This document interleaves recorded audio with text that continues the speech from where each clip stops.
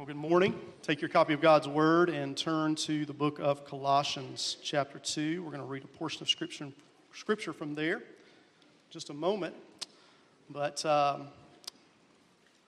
once again, I'm going to kind of set up our time in the Word this morning, just continuing in this series that we were doing. It's a brief series. If you have not been with us up to this point, normally we work through the Scriptures in an expository way, meaning we love to go line by line, verse by verse through books of the Bible, and we completed a study of the book of Ephesians just a few weeks ago, and we are preparing to jump back into a study of 1st and 2nd Samuel coming up in a few weeks, but we wanted to take some time just to back up and do a little bit more of a topical study, really on what discipleship is and how we pursue discipleship here at Westwood. And to get us caught up, I want to refresh our memory of a few things. We have been reminded that God has an agenda in our world. And His agenda is twofold, what God is trying to do, what He is trying to accomplish. And it's two things. Number one, He is transferring rebellious sinners from the domain of darkness into the kingdom of His beloved Son. But that's not all He is doing. Through the gospel, His agenda then transforms redeemed people into the image of His Son, into maturity, into Christ. That is God's agenda in the world. That is a great summary of all that He is doing in the world through this gospel that is bearing fruit. It has borne fruit here in our lives, in our church, and indeed it is bearing fruit to the ends of the earth. And we were reminded even this morning in Sunday school that God is omnipotent, which means He is all-powerful to do all that He wills to do. And so that is what God is doing in our world. And we want to be careful to understand then what our agenda is. We don't want to invent a new agenda. As a church, we don't want to come together and say, okay, what is it that we want to accomplish? What is our agenda going to be here? Our agenda needs to be shaped by our King's agenda. He has purchased us for His agenda. And so the way that we share in His agenda is that we first press into that maturity for ourselves. We recognize that if we are in Christ this morning, we have come to rest fully in everything that Christ has done for us in our place so that we can be reconciled to the Father and restored in relationship to Him. So we have been transferred from the domain of darkness into the kingdom of His beloved Son, but that is not the totality of His purpose for us. We want to pursue the transformation He intends to complete in us through the work of His Spirit. And we have a responsibility in that. It's the Spirit that does the work within us, but we have to give ourselves to that agenda. We have to pursue that agenda for ourselves. But that's not all. Our agenda, too, is twofold, just as God's is twofold. Not only are we to press into maturity into Christ, we are to press others into maturity into Christ. And so this is our agenda that reflects the King's agenda. Our agenda is purchased by Him as He fulfills that agenda through us. So the truth is, we have been looking at this statement of how that takes place. And it's built on these 4 P's that we are taking a week for each of them to walk through slowly.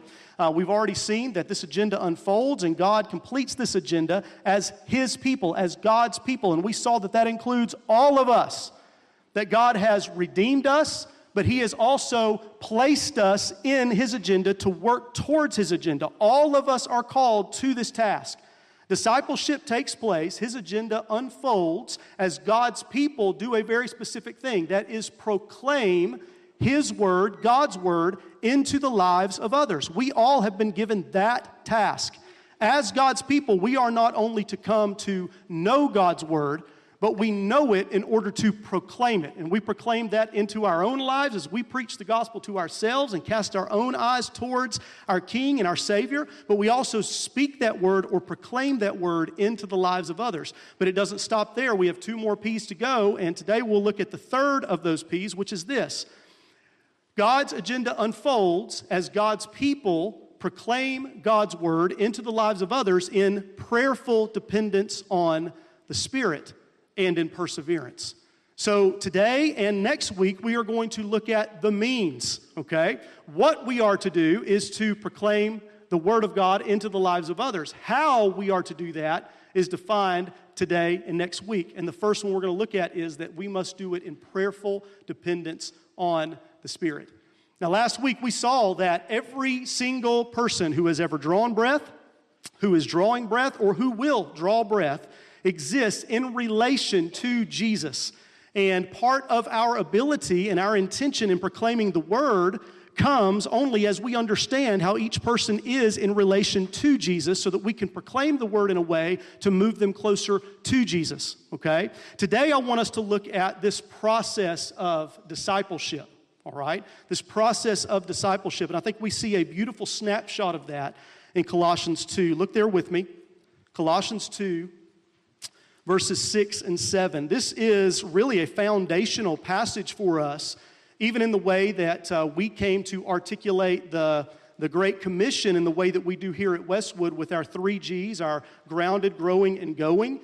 We get that from this passage, and it's just been a very foundational passage in the way that that was developed and in the way that we pursue it. Listen to verse 6. Paul writes there, he says, "Therefore, as you received Christ Jesus the Lord, so walk in Him, rooted and built up in Him and established in the faith, just as you were taught, abounding in thanksgiving." Do you hear a process in that? Just as you receive the Lord Jesus, you're not to just stop there. You see, in the Colossian church, there were all of these different philosophies that were trying to encroach into the church and muddy up the gospel. And there were many of these philosophies out there trying to come into the church. And that's one of the reasons why I love the book of Colossians, because I see so many similarities with their culture and our culture today. It feels a lot like something we experience, isn't it? We walk out of our house every morning and we don't even have to walk out of our house. We're just inundated with these philosophies, and these philosophies trying to water down the gospel if we buy into them and taint the waters of the gospel, and we just have to stand firm against that. And so what is Paul writing to the Colossian church, admonishing them to do? Walk in Christ. Remain in Him. Just as you received Him, walk in Him. And that's not what is the outflow of that? That you're rooted and established in Him, abounding in thanksgiving. There's a process that plays out there. And I want us to see this process in 4 different ways today, 4 different points. First, there was a time when the seed of the gospel was planted in my heart thanks to the faithfulness of someone else who spoke it into my life. For me, that took place in Tampa, Florida, when I was 7 years old and 8 years old. I heard the faithful preaching of a pastor in a church that we were members at there. And then it continued on into my home, where I had a mom and a dad who was faithful to listen to my questions and help me walk to understand the things that I was hearing and the things that I thought that I understood. And I came to the place where I was ready to put my trust in Jesus because I saw that I was a sinner and I needed rescue. And so through the faithfulness of those around me speaking the word into my life, that word was sown, or that the seed of the word was sown into my life. And after that, I had people in my church who were faithful to come around me and to follow up with me. They didn't just leave me at that point when I came to faith. They began to help me understand what my new identity in Christ was.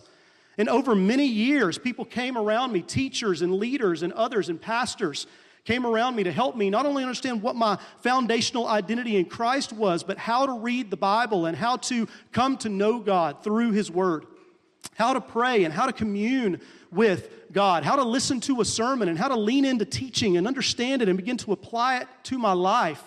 People were faithful to water that seed that had taken root in my heart. And throughout the years, others have come around me and we have done that together, pursuing growth, okay? We have the initial word coming, the watering of that word, and now growth. As we apply those things together and we seek the Lord together and we read the Bible together and we study together and we pray together and we hold each other accountable and we continue to communicate grace to one another and we point each other to Jesus, we are growing together. But brothers and sisters, that's not where it stops, is it?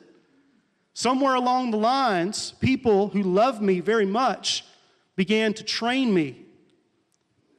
And they began to put the work gloves on me. And it wasn't just about the conviction and the character that was developed through the growth. They also were concerned that I became competent to be a minister of the Word. And look how this plays out. This is not the end. This is not the end. Because people in training me would take me back through And they taught me to love this gospel and to know it and to be able to communicate it. And they put it in my hands and taught me how to go and to spread the seed of the gospel to those who needed to hear it. They, with me, began to show me how to use the gospel and the word to water, to follow up with young believers, to teach them about their identity in Christ, to teach them how to read the Bible, to teach them how to pray, to help them to gain that foundation upon which they can be established. Through the church, through the years, I've been able to grow with others, but be more invested in that and speaking the word into each other's lives, pointing each other to the gospel, helping us grow together as we continue to minister the word together. But then to go and to begin to put gloves on other people and to train them, right? Somewhere along the way, I began to share the gospel because I grew in my love of the gospel and I wanted to share the gospel as people had taught me. And I came across Micah. Micah, come on up here. A bunch of you told me last week that you like active learning. So that's what we're doing this morning, okay? That's what you're getting, okay? So Micah, as I'm sowing the seed and speaking the word, Micah, that seed lands in his heart, and the Spirit does a work in his heart to bring him to faith. And because I know him and I am his access to the gospel, and we are a gift to one another, I then take up the watering can, and I begin to follow up with him, okay? I begin to help him understand what it is to read the Scriptures and who he is in Christ and helping him understand his Christian identity. And as we do that together, we begin to grow together. And not only is it just a one-way thing where I'm discipling him and following up with him, now he's helping me to grow and we're growing together. But that's not the end. I care for Micah. I want him to move even closer to Jesus. So there comes a time when I help him put the gloves on. Put that glove on. And I help him to train him to not only have the character and the conviction, but to have the competency. And watch this. I take Micah back through the process. And I put Micah's hands on the tools. And together we learn how to share the gospel. To where Micah grows in competency for sharing the gospel to those who are outside of Christ and who need to hear the gospel. I teach Micah what it is to have beautiful feet, to take the gospel to the world. But not only that, Micah, come over here. I want to show you as we see people come to faith, I want to put this in your hands and together show you how to follow up with a believer. To show you how to help someone know who they are in Christ. To show them how to read the Bible and to pray and to do that with them. And not only that, Micah, but as our community grows, we can come together and we can begin to grow together. And the beauty of it is the person who we saw come to faith, now they're pouring into our lives, and it's a mutual exchange as we speak the word into each other's lives. But then, Micah, come on over here. Together, I want to show you how to train up more to do the work of the gospel. Okay? You can sit down. I'm not going to make you stay as long as people did last week. I want us to see something. This is not the end. This is not the end. Discipleship is reproductive. It's reproducing other believers. And not only that, but when we are trained, and that training gives us competency to go on with the conviction and the character, I can enter into any of these scenarios as I figure out where people are in relation to Christ, and I can pick up right there by understanding how to speak the word into their lives to help them grow closer to Christ. This is a corporate thing, but it's also an individual thing. This is what we do. This is what the organism of the church looks like when we take on the agenda of our King. But this morning, we need to hear this very carefully. We are called to obedience and faithfulness in this. But this growth only happens through the work of the Spirit within us. And so as we grow, we are leaning in to the dependency we have on the Spirit to do that work in us as we pursue it. As I'm taking other people through and I'm trained to come back through and speak the word into the lives of others, I must do that in prayerful dependence on the Spirit because I can't accomplish that in someone else's life, but I'm called to be faithful to it. Okay? So this morning, be reminded of this process. Brothers and sisters, this is what we are to be about. This is the vine work, the people work that we are to give our lives to. And the truth is, if we have walked with Jesus any measure of time, a good measuring stick for us is to be able to identify somebody in each of these categories and say, you know what? I'm walking with them there. There is somebody in my life, in my family, in my workplace, in whatever context, that they're outside of Christ, and I'm actively trying to build that relationship so that I may share the gospel with them, so that they may come to faith. There's somebody in my life I've seen come to faith, and I'm just now beginning to water that seed, and I'm helping them to understand who they are in Christ and what the church is and what prayer is and how to study the Bible and to know God, to set some good habits. I'm walking with some brothers and sisters closely, intentionally, where we are pointing each other to the gospel constantly, and we're growing in character and conviction, even as we pursue the Lord together. And there are also some people that I'm pushing towards training, or I'm actively training myself. It's a good measuring stick, isn't it? This is the process of growth that we see in the Scriptures. And brothers and sisters, here's the beautiful thing. It's not up to us. The Spirit does the work. So all we are then are free to give ourselves to the agenda. Okay? Let me pray as Gerald comes up and helps us to see that this morning. Father, thank you for your word. Thank you for this picture that we see. Lord, I pray that we would be passionate about what you are passionate about. Lord, we live in a time, and I think this is no different than any other time, that we can become very passionate about things that you are not passionate about. And Lord, I think that that is one of the reasons why we see the church in the state that it is in the West. Is that so often we give ourselves to 1,000 different things other than your agenda. So God, help us to desire to know you. Lord, help us to know who we are in you. Help us to know who we are as your redeemed people. And then, Father, I pray that you would work to align our hearts with your heart so that we will passionately pursue what you are pursuing. So, God, do that work in our hearts today. Remind us today of the gift that your Spirit is to us. Remind us, too, of the dependency we have on you to do this work. But, God, I pray that we would leave this place today with a greater desire to be passionate about pursuing what you have called us to pursue. Do this work in the life of your people here. And Father, I pray that you would do that through my hands and my feet and my mind and my heart. We love you. We thank you for your word. Thank you for how you will lead us in that this morning. In Christ's name we pray. Amen.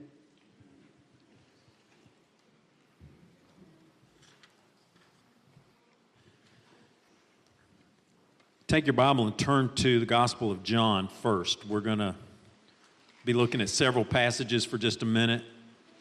And I'll post these different passages because there are more in my notes than I'm probably going to refer to this morning. And as Jason mentioned, here's the deal, that whether it is in this initial outreach stage, this sowing stage, and by the way, that sowing stage can be one meeting, or it can be multiple times when the word is spoken and that seed is planted into somebody's life. It can happen over years. But in this stage, or whether it's in this follow-up stage where God has worked in somebody's heart and brought them to faith. And by the way, just as Paul says, one sowed and somebody watered, but God brought forth the harvest, you may not be the one to see that person come to faith. You may be the one who sows, and somebody else is the one that God uses to bring them to faith. And then that follow-up process starts. And then this process comes where there is growth. And then all that is just kind of recycled and circled back through the process again as that person then becomes one who is trained. And together we train and encourage each other, as Jason told you. And in all of these steps, the work of the Holy Spirit is essential. Absolutely essential. And I want to show you that from the Scripture, just so it just reminds us again and grounds us in this reality. It can be overwhelming to think that the Lord would call me to speak His word into somebody's life. It should be overwhelming to us. That should be wow. That's amazing that God would give me that opportunity. And not just give me that opportunity, but give me that command. It's not an option. And yet He calls us to that with the full assurance that He equips us and gives us all we need to do that. In John chapter 15, turn to John chapter 15. And as I was thinking through this over the last couple of weeks and just meditating on it, nothing was more pressing to me than what Jesus says here in this familiar passage in John chapter 15. When we're talking about the prayerful dependence on the Holy Spirit in every process, every part of this process of gospel growth. Jesus says in John 15, starting in verse 1, I am the true vine, and my Father is the vine dresser. Every branch in me that does not bear fruit, He takes away. And every branch that does bear fruit, He prunes, that it may bear more fruit. Already you are clean because of the word that I have spoken to you. Now this reflects back over in chapter 12 where Jesus took off His outer garments and wrapped a towel around His waist, remember, and washed His disciples' feet. And Peter said, no, Lord, you're not going to wash me. And Jesus said, well, unless I wash you, you've got no part of me. And it's an allusion back to that cleansing that comes when we trust in Christ.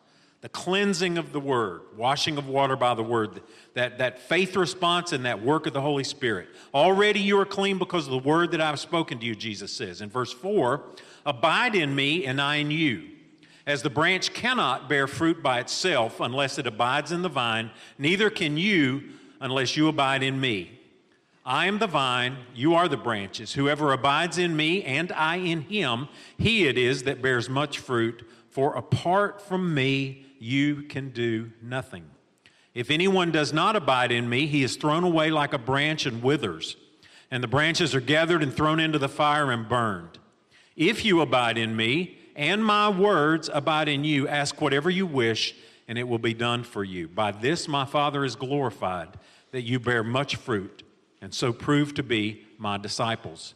And then down later on in the closing part of that, he says in verse 18, you did not choose me, but I chose you and appointed you that you should go and bear fruit and that your fruit should abide, so that whatever you ask the Father in my name, He may give it to you.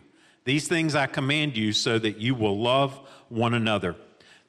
I'm not going to take the time to exegete that. I can't take that time. But there is a stark division in that. Is there not? Do you see that?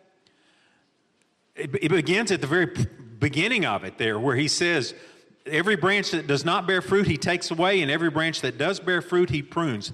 There is the one that remains in the vine and is fruit-bearing, and there's those that are cut away and thrown into the fire and burned. There is a stark division here, and that stark division should catch our attention. That true disciple in Christ is going to be a fruit-bearing disciple. There's no kind of group in the middle there. There's a stark division. There is also a continual, constant dependence. If I go over there and cut off one of those little branches off of that plant that Jason set up here on the platform, it will die. And we can call it dead already, cut off. There is a continual dependence. This is an organic growth, an internal growth, okay, of the sap pulsating up through those branches into that part of that plant. And it's a pulsating, constant growth.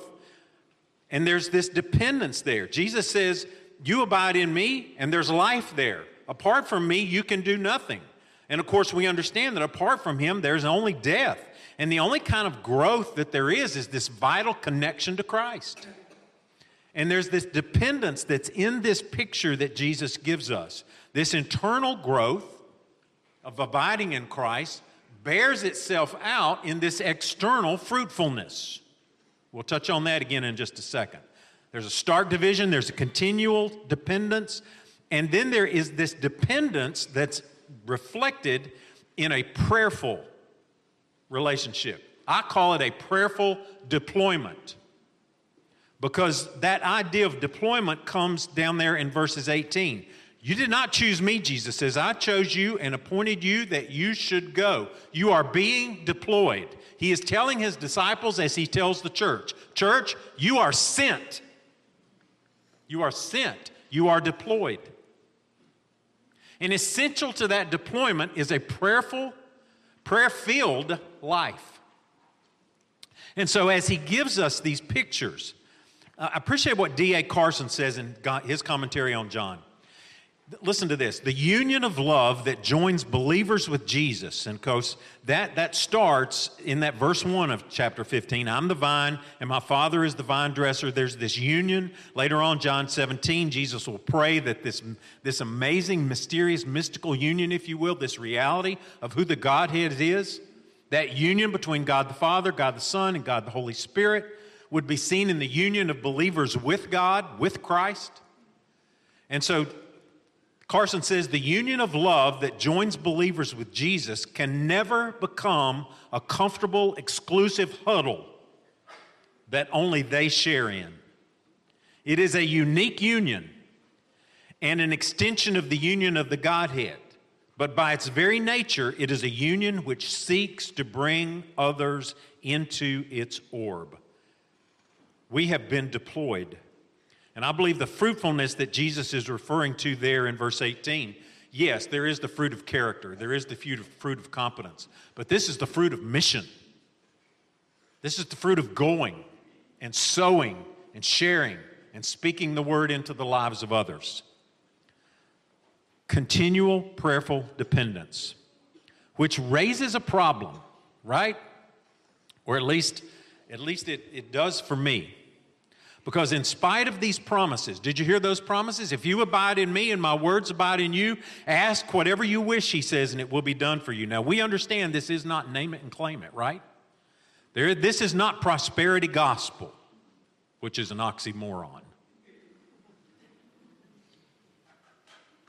If you abide in me and my words abide in you, ask whatever you wish and it will be done for you. Down in verse 16, you didn't choose me, I chose you and appointed you that you should go and bear fruit and that your fruit should abide. So you ask whatever you ask in my Father's name.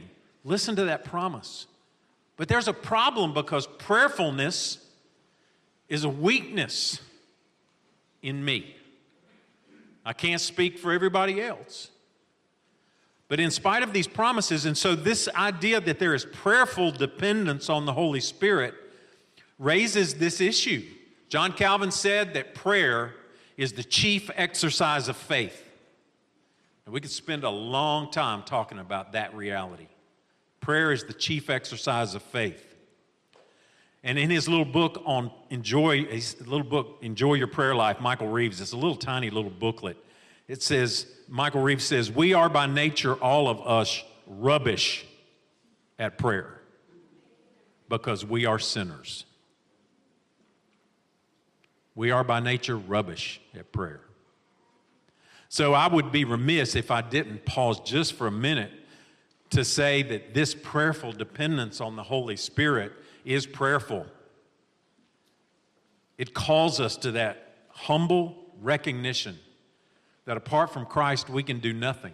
But at the same time, calls us to that amazing reality of the spiritual newness and oneness that is ours in Christ. The solution to this is the Word of God dwelling in us richly.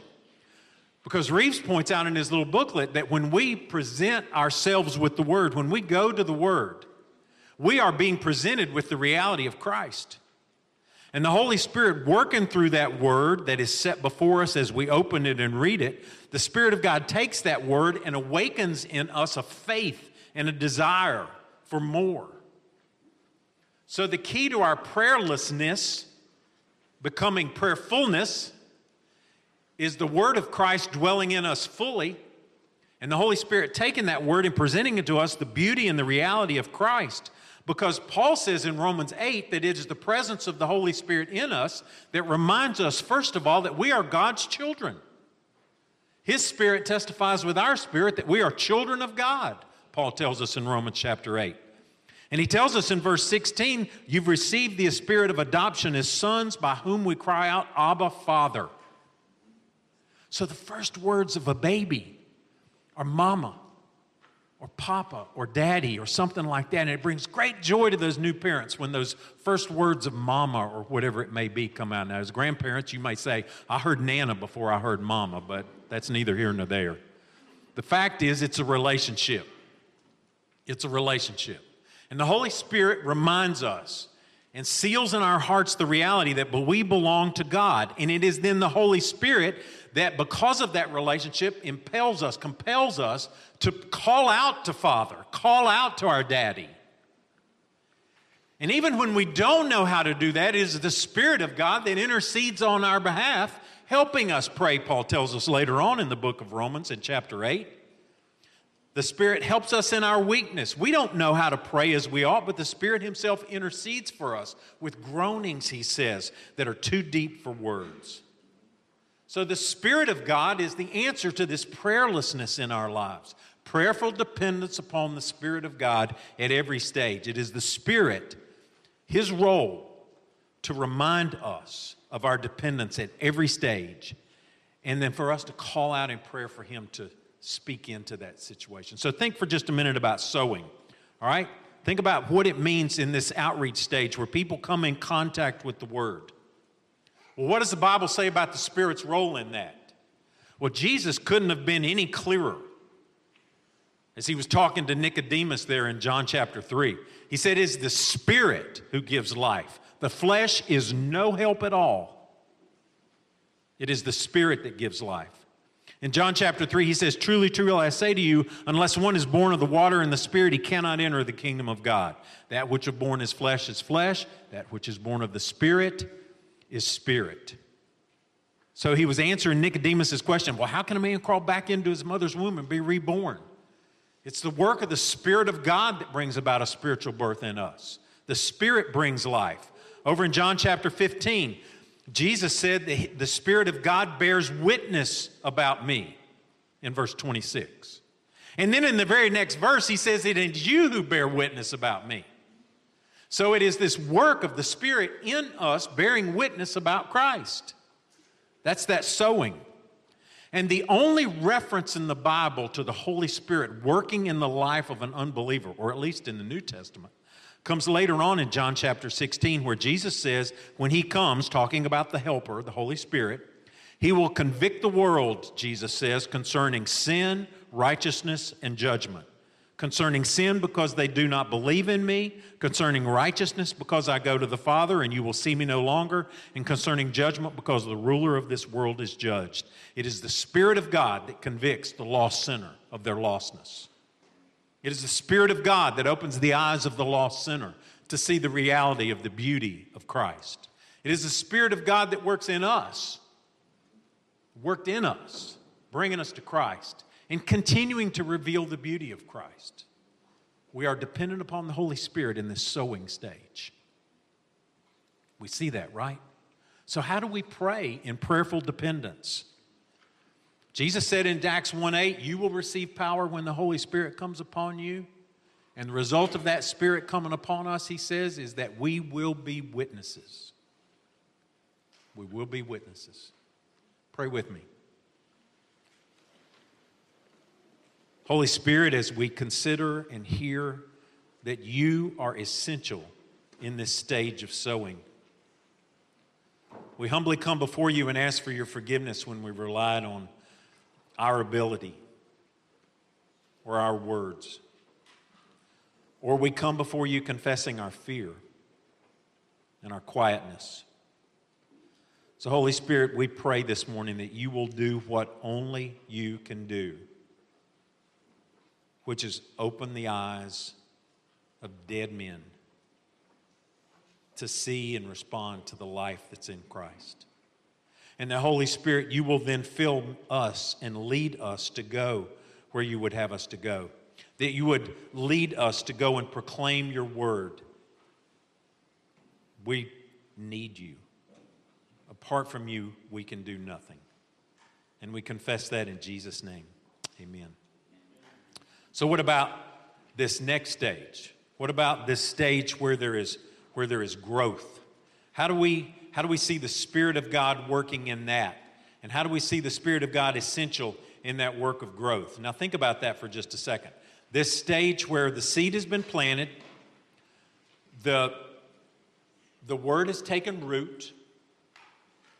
We see some beginnings of growth, and it is at this place where so often there's such a failure on the part of the church, And I've heard this testimony, and some of you have too. Some of you could share this testimony. You know, I came down front and I took the pastor's hand and I prayed the sinner's prayer with him, and I was baptized, and that was it.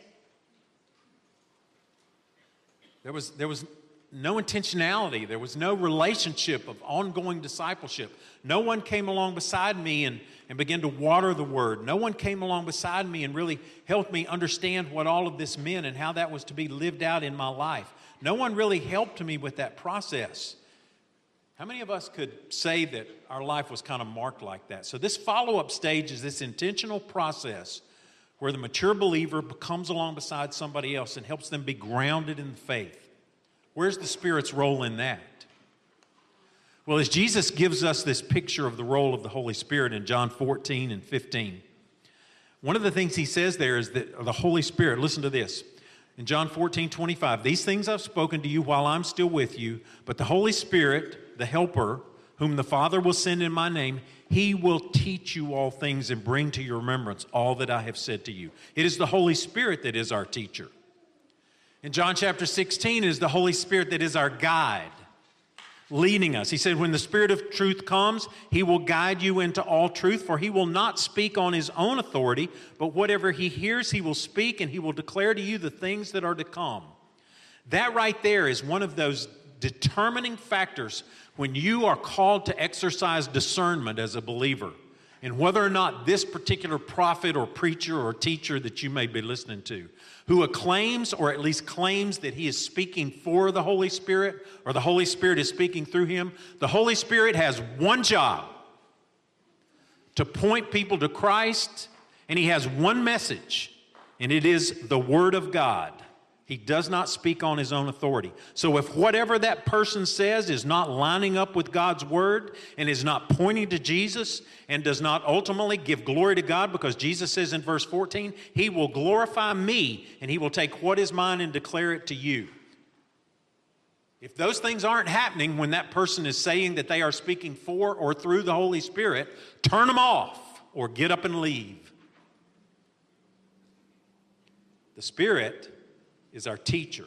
He is the guide. He is the revealer of Christ and of his word, which all I think is summarized beautifully in 1 Thessalonians chapter 3. Listen to this prayer of Paul. How do we pray in this follow-up stage for the Spirit of God to allow us to be a part of this process, because we are dependent upon him?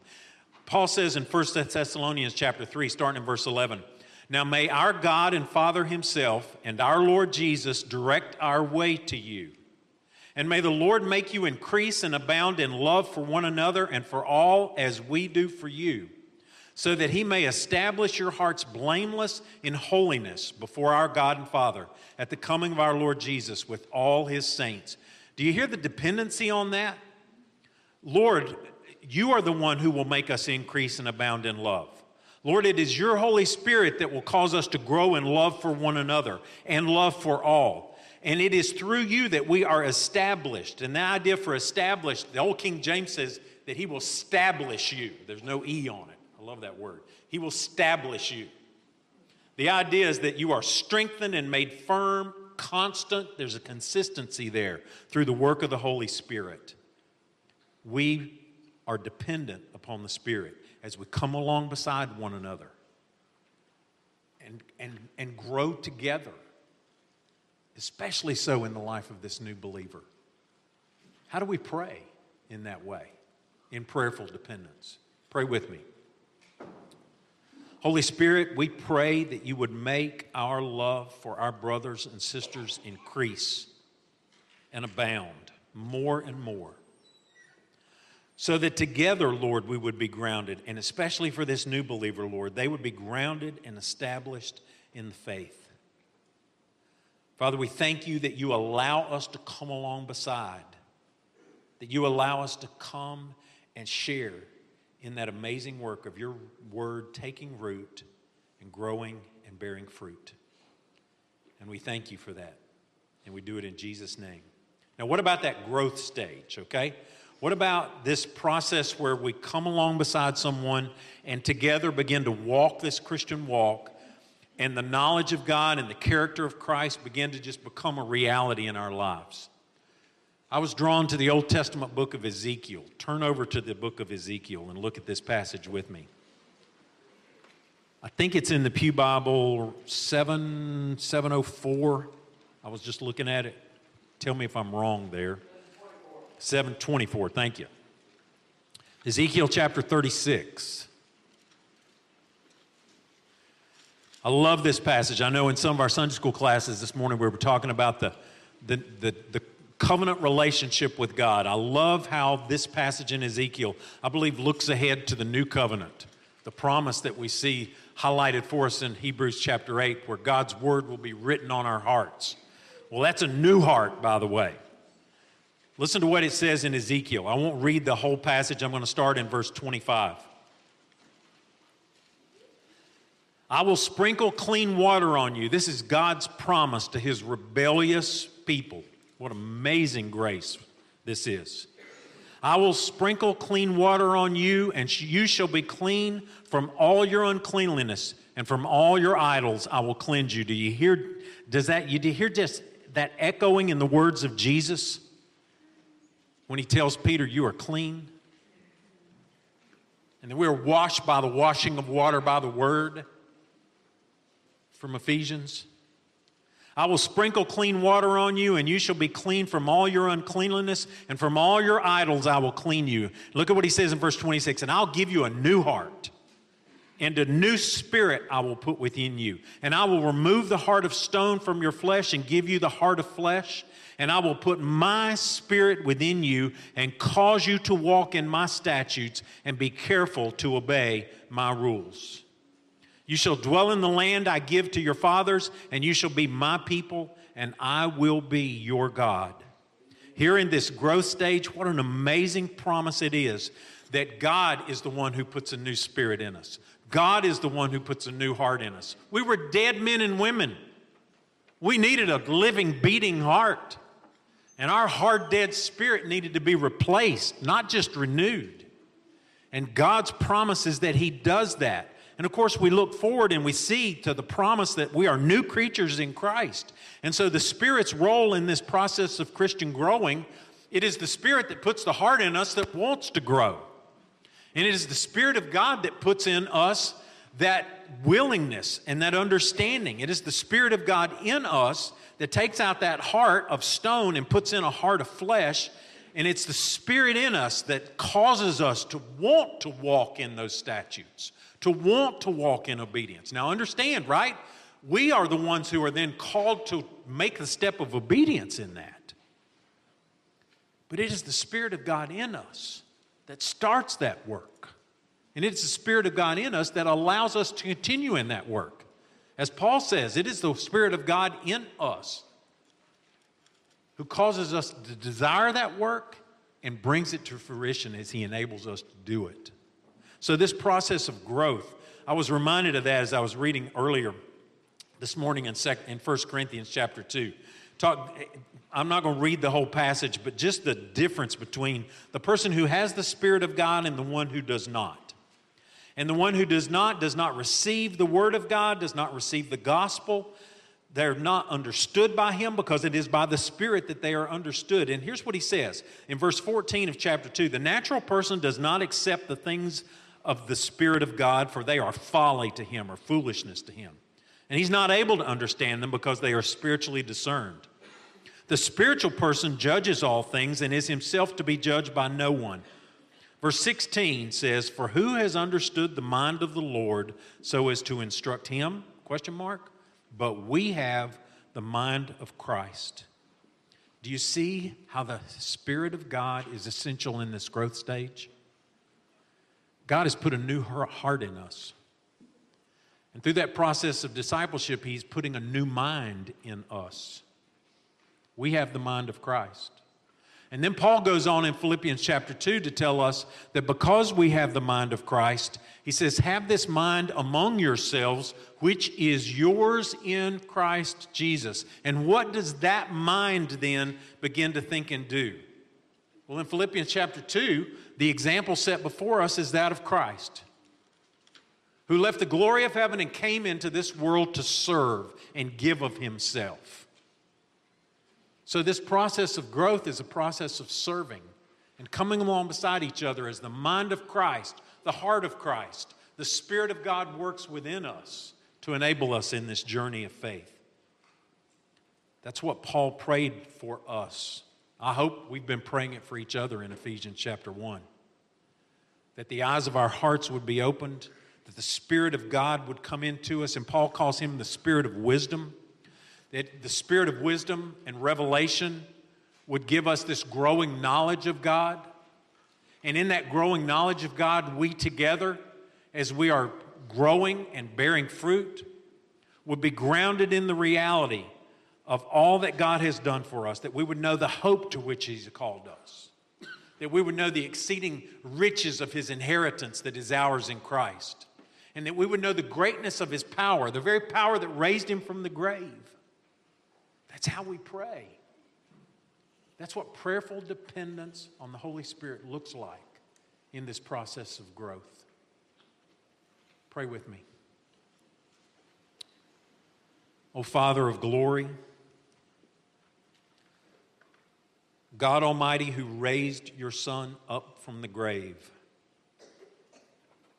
what immeasurable power that is. Father, we pray that you would use that same power, and that Holy Spirit, you would give us the spirit of wisdom and revelation so that we would know and apply the reality of who we are in Christ and what you have given us in Christ. And that reality would be so ingrained and infused and bearing fruit in us as we come along beside each other in this process of growth. Lord, that we would together as brothers and sisters in Christ be fruitful. Thank you, Spirit, for your work in us. Thank you for bringing forth fruit. And we thank you for that in Jesus' name. So finally, in this last stage where we call it training, and you understand what Jason was saying, right? That this training stage is not this one first, this one second, this one third, and this one last. No, this, you put on the gloves and it is sequential. It's not sequential, it's circular. We're just working through this process in each other's lives. And I believe through those stages and seasons of life, those relationships will change. I mean, I've come along beside brothers in Christ and walked with them for a season, as men have come along beside me, and then as that season changes, they're mature, they come along beside other guys. Women, you come along beside other ladies, and over the time, that season changes. They mature, they take on someone else, you go in someone else. So you see, this is not just sequential, it's a progression that continues, where we grow in character and conviction and competency. All of that, though, is this fruitfulness of the mission of making disciples, of going as Jesus has called us to go. And the Spirit's role in this, I could have gone to a dozen different places. I was drawn to Galatians chapter 5, where Paul says in Galatians 5, walk by the Spirit and you'll not gratify the desires of the flesh. He says the desires of the flesh are against the Spirit, and the desires of the Spirit are against the flesh, for they are opposed to each other, to keep you from doing the things that you want to do. And he says in verse 18, if you're led by the Spirit, you're not under the law. The works of the flesh are evident. He said, you know what those works are. Sexual immorality, impurity, sensuality, idolatry, sorcery, enmity, strife, jealousy, fits of anger, rivalry, dissension, divisions, envy, drunkenness, orgies, and things like these. I warn you, as I warned you before, he says in verse 21, that those who do such things will not inherit the kingdom of God. But, verse 22, the fruit of the Spirit is love and joy and peace and patience and kindness and goodness and faithfulness and gentleness and self-control. Against such things, he says, there's no law. Those who belong to Christ have crucified the flesh with its passions and desires. And if we live by the Spirit, he says, we will keep step with the Spirit. And keeping in step with the Spirit, who is in us to grow us up, means that we are then coming alongside one another in that process of training and constantly putting those gloves on. I give my doctors a hard time sometimes. I say, are you practicing on me today? Practicing medicine? Practicing law? Well, as believers, we are practicing our faith. It's a constant practice. It's a constant walking in step with the Spirit of God. And that process of walking with the Spirit is that process of just walking together through this life of journey of faith and just seeing more disciples raised up. How do we pray in this way? Let's pray and let's see. Father, according to your word that Jason read to us earlier today, we pray that you'd fill us with all spiritual wisdom and a knowledge of your will. Give us understanding so that we can walk in a manner worthy of the Lord. Father, that's really what we pray for today, is that we would walk worthy of the calling which you've called us. And that together within the body of Christ, with one voice and one heart, we would give glory to you. Father, I pray for your church here at Westwood to be built up. And I pray, Lord, for our love to abound more and more for one another and for a lost and hurting world around us.